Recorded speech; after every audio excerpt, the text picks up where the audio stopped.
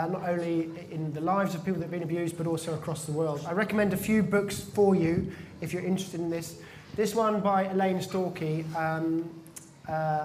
goes into it and tries to sort of scope it out across the world. 25 million selective abortions, 1 in 3 women suffer violence or sexual abuse in their lifetime across the world. In terms of FGM, female genital mutilation, over 100 million worldwide have suffered that, and they estimate 140,000 in this country. In this decade, there'll be 18.5 million child brides under the age of 15. In Pakistan, each year, there are over 1,000 honour killings every year. In 2014, they found 47,000 victims who'd been trafficked for sex trafficked, and they came from 124 different countries. And that's just some of the stuff that's in here. So this concept of abuse across the world is massive. And when you read this book, you think every Christian or every human should read it, because just to understand what's going on. If you're not really into books and you think, I've heard Elaine's a really good speaker, wouldn't it be great if she came to Peterborough? Well, I've got some good news for you, because the Hope into Action Conference on the 16th of March, she is speaking, and the other good news is there's still some tickets available, so you can come and listen to her. That's great. Another really good book on abuse that I found very helpful and is really easy to read, is kind of in comic book style, is done from the research of someone working with sex workers in Hull, and talks about how they felt and what they went through. And it's really great. There's some free copies over there. And if you're thinking, well, I'm not really a reader, wouldn't it be great if these people were coming to Peterborough and I could listen to them? I've got some good news. They are coming to Peterborough, and it's the Hope into Action Conference, and guess what? There are some tickets available. So that's great. And one other book, of all the books I've read, Long Walk to Freedom, Harper Lee, all this sort of stuff, in the top 5 books I've ever read, I would rank this book. This is an incredible story. It's brilliantly written, of a lady who suffered untold tragedy, had a miraculous healing, and then came out of that into triumph. It really is great. It's on sale here for £6.50, but you can pay £10. And if you're thinking, wouldn't it be great to listen to this person? Wouldn't it be great if they came to Peterborough? And then you're thinking, oh, here we go, Ed's about to plug his blooming conference again. Doesn't he realise some of us have proper jobs? I've got some good news for you. Linda is here for us now, so give us a round of applause. That's great. And come and sit down. So welcome, Linda. It's great to have you here in Bretton Baptist. We're going to have a little chat as if we're in the front of our room. No one knows we're here. And just to introduce Linda, she's got loads of really cool hats. She's a trustee of Hope into Action, so she's my boss. So do pray for her on that front. She has been married 26 years because she got married at age 3. And she runs a group for who suffer from domestic violence and lots of other things, actually. She speaks around the country. So welcome. It's great to have you here with all these different hats. Great to be here. Thank you. So, Linda, thank you for coming to speak, and we appreciate you just talking on a sensitive subject. Can you outline some of the abuse that you have experienced? Yeah, I can. What I'm doing, guys, I hope you don't mind, and please forgive me. I've actually written it down because it is such a widespread topic, and so I just wanted to kind of put some pointers out on here rather than go into a waffle. So so my answer to that would be I've gone through emotional abuse, mental abuse, drug abuse, alcohol abuse, physical abuse, financial abuse, sexual abuse, and self-harm. This was really wrong through the wrong choices that I've made in my life in regards with relationships and developing relationships and that, and getting with previous partners. Yeah. And what was the lowest moment of your abuse? I think the lowest moment, the first one would be having to leave my children when I had to run away. And the other one was when I finally actually woke up and smelt the coffee, so to speak, and recognised that no matter how much I loved my husband, who was my husband at the time, and no matter how much I tried to make him happy, he was never going to change. I was hoping it would all change, but he would continue to abuse and beat me. The last time he beat me, he almost actually killed me. So I had to leave and was found homeless and sleeping on the streets. And how did that make you feel? Well, I was very confused. I was discouraged. I was made to feel that everything was all my fault all the time. I felt that I was not good enough. I felt that no matter what I did, that wasn't even good enough. I felt lost, unable to trust anybody.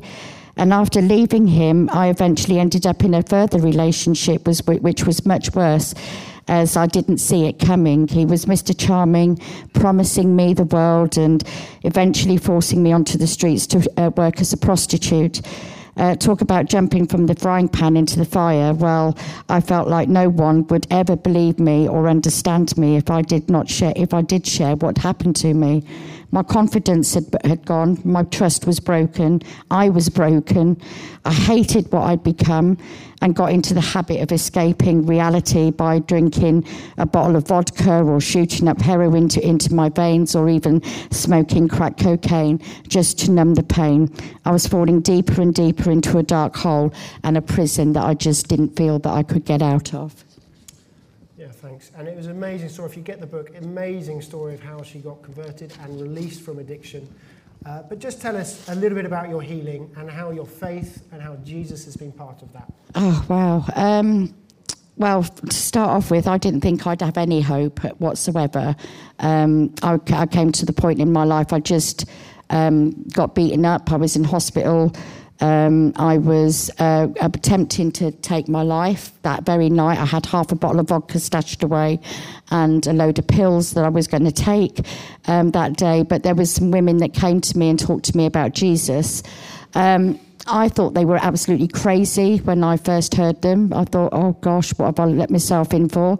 But, you know, there was something about them that really spoke to me, and it was almost like it was Jesus there himself. I can't explain it. And it wasn't what they said, but it was the passion that they actually had behind them, and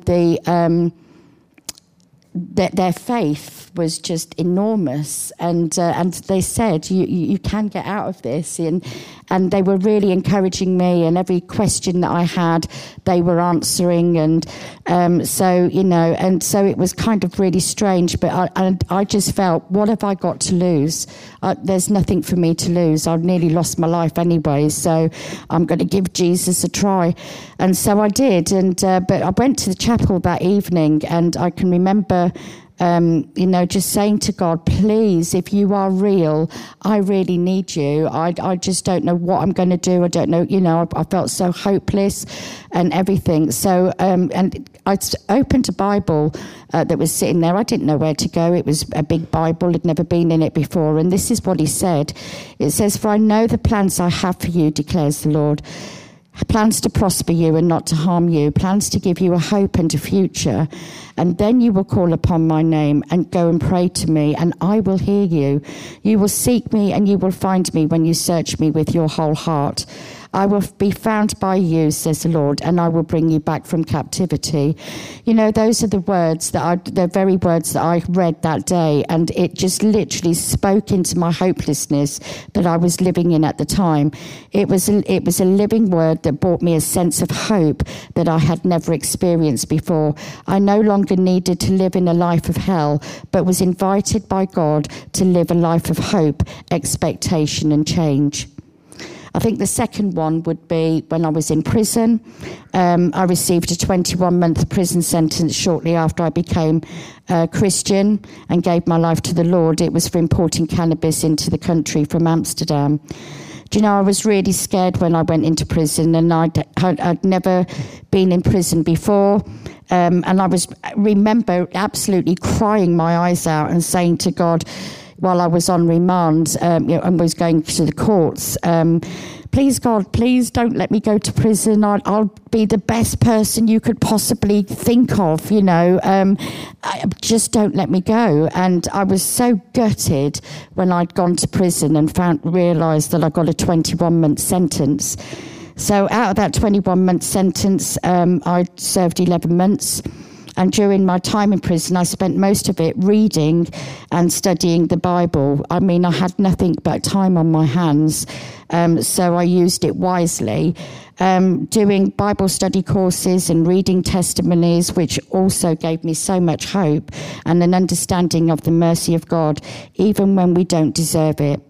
God's plan for me was to spend my time to get to know him and as my father and as my saviour, as my friend, to learn to trust him and to actually have faith in him. It's something that I've not been able to have for a really long time.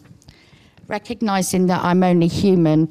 As humans, we all make poor choices and we all make mistakes, but God still loves us, is still ready to forgive us no matter how many times we screw up.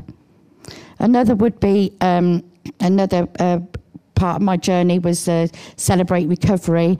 I've been supporting and leading that for several years from the very beginning it started. It's a course that helped me and so many others step out of denial, recognising that I can't change my past and that my past doesn't have to affect me. It doesn't have to affect my future. It helped me to bring out into the light what was hidden in the dark, past events that happened in my life that I'd never spoken about or shared before that had affected me and sometimes I wasn't even aware of or chose to forget about. As humans, we tend to bury the pain and keep it as a secret. We suppress it, the pain, over and over and over again and learn to lock it away and to forget about it. But God has another plan. He has a plan for us. He knows that suppressing the pain keeps us captive to past events and only brings up weeds of fear, anxiety, depression, anger, bitterness, and so on. Through Celebrate, God helped me and so many others to overcome fear and anxiety, to learn to forgive and to let go, and to learn to move into and embrace the future that I have with God, and to leave the pains of the past behind, for it has no hold over me anymore. It has no power over me anymore. I have a future with God. It's been a long journey, and as Joyce Meyer would say, I am not where I used to be. Thank God. I'm not where I want to be, but I'm really enjoying the journey with God as I walk each day with him.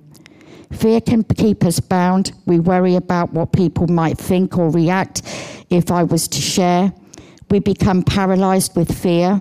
But when we can overcome the fear and share something that we have hidden for so long, we bring it out into the light. When we bring it out into the light, we are then effectively giving God permission to heal us as we bring it to the light. Oh, sorry, guys. God wants to heal us from our past wounds and move us on into the plans and the promises that he actually has for us. I recently heard someone break down fear as an acrostic, which is false evidence appearing real, and that is so true. I guess the final part was the book that Ed was just ranting on about, which is Cheating Death, Living Life, that was written by Ralph Turner on my behalf, and I wanted to share my story, for I know that if God can heal me from the traumas of the past, he can do it for anybody if they would just trust him.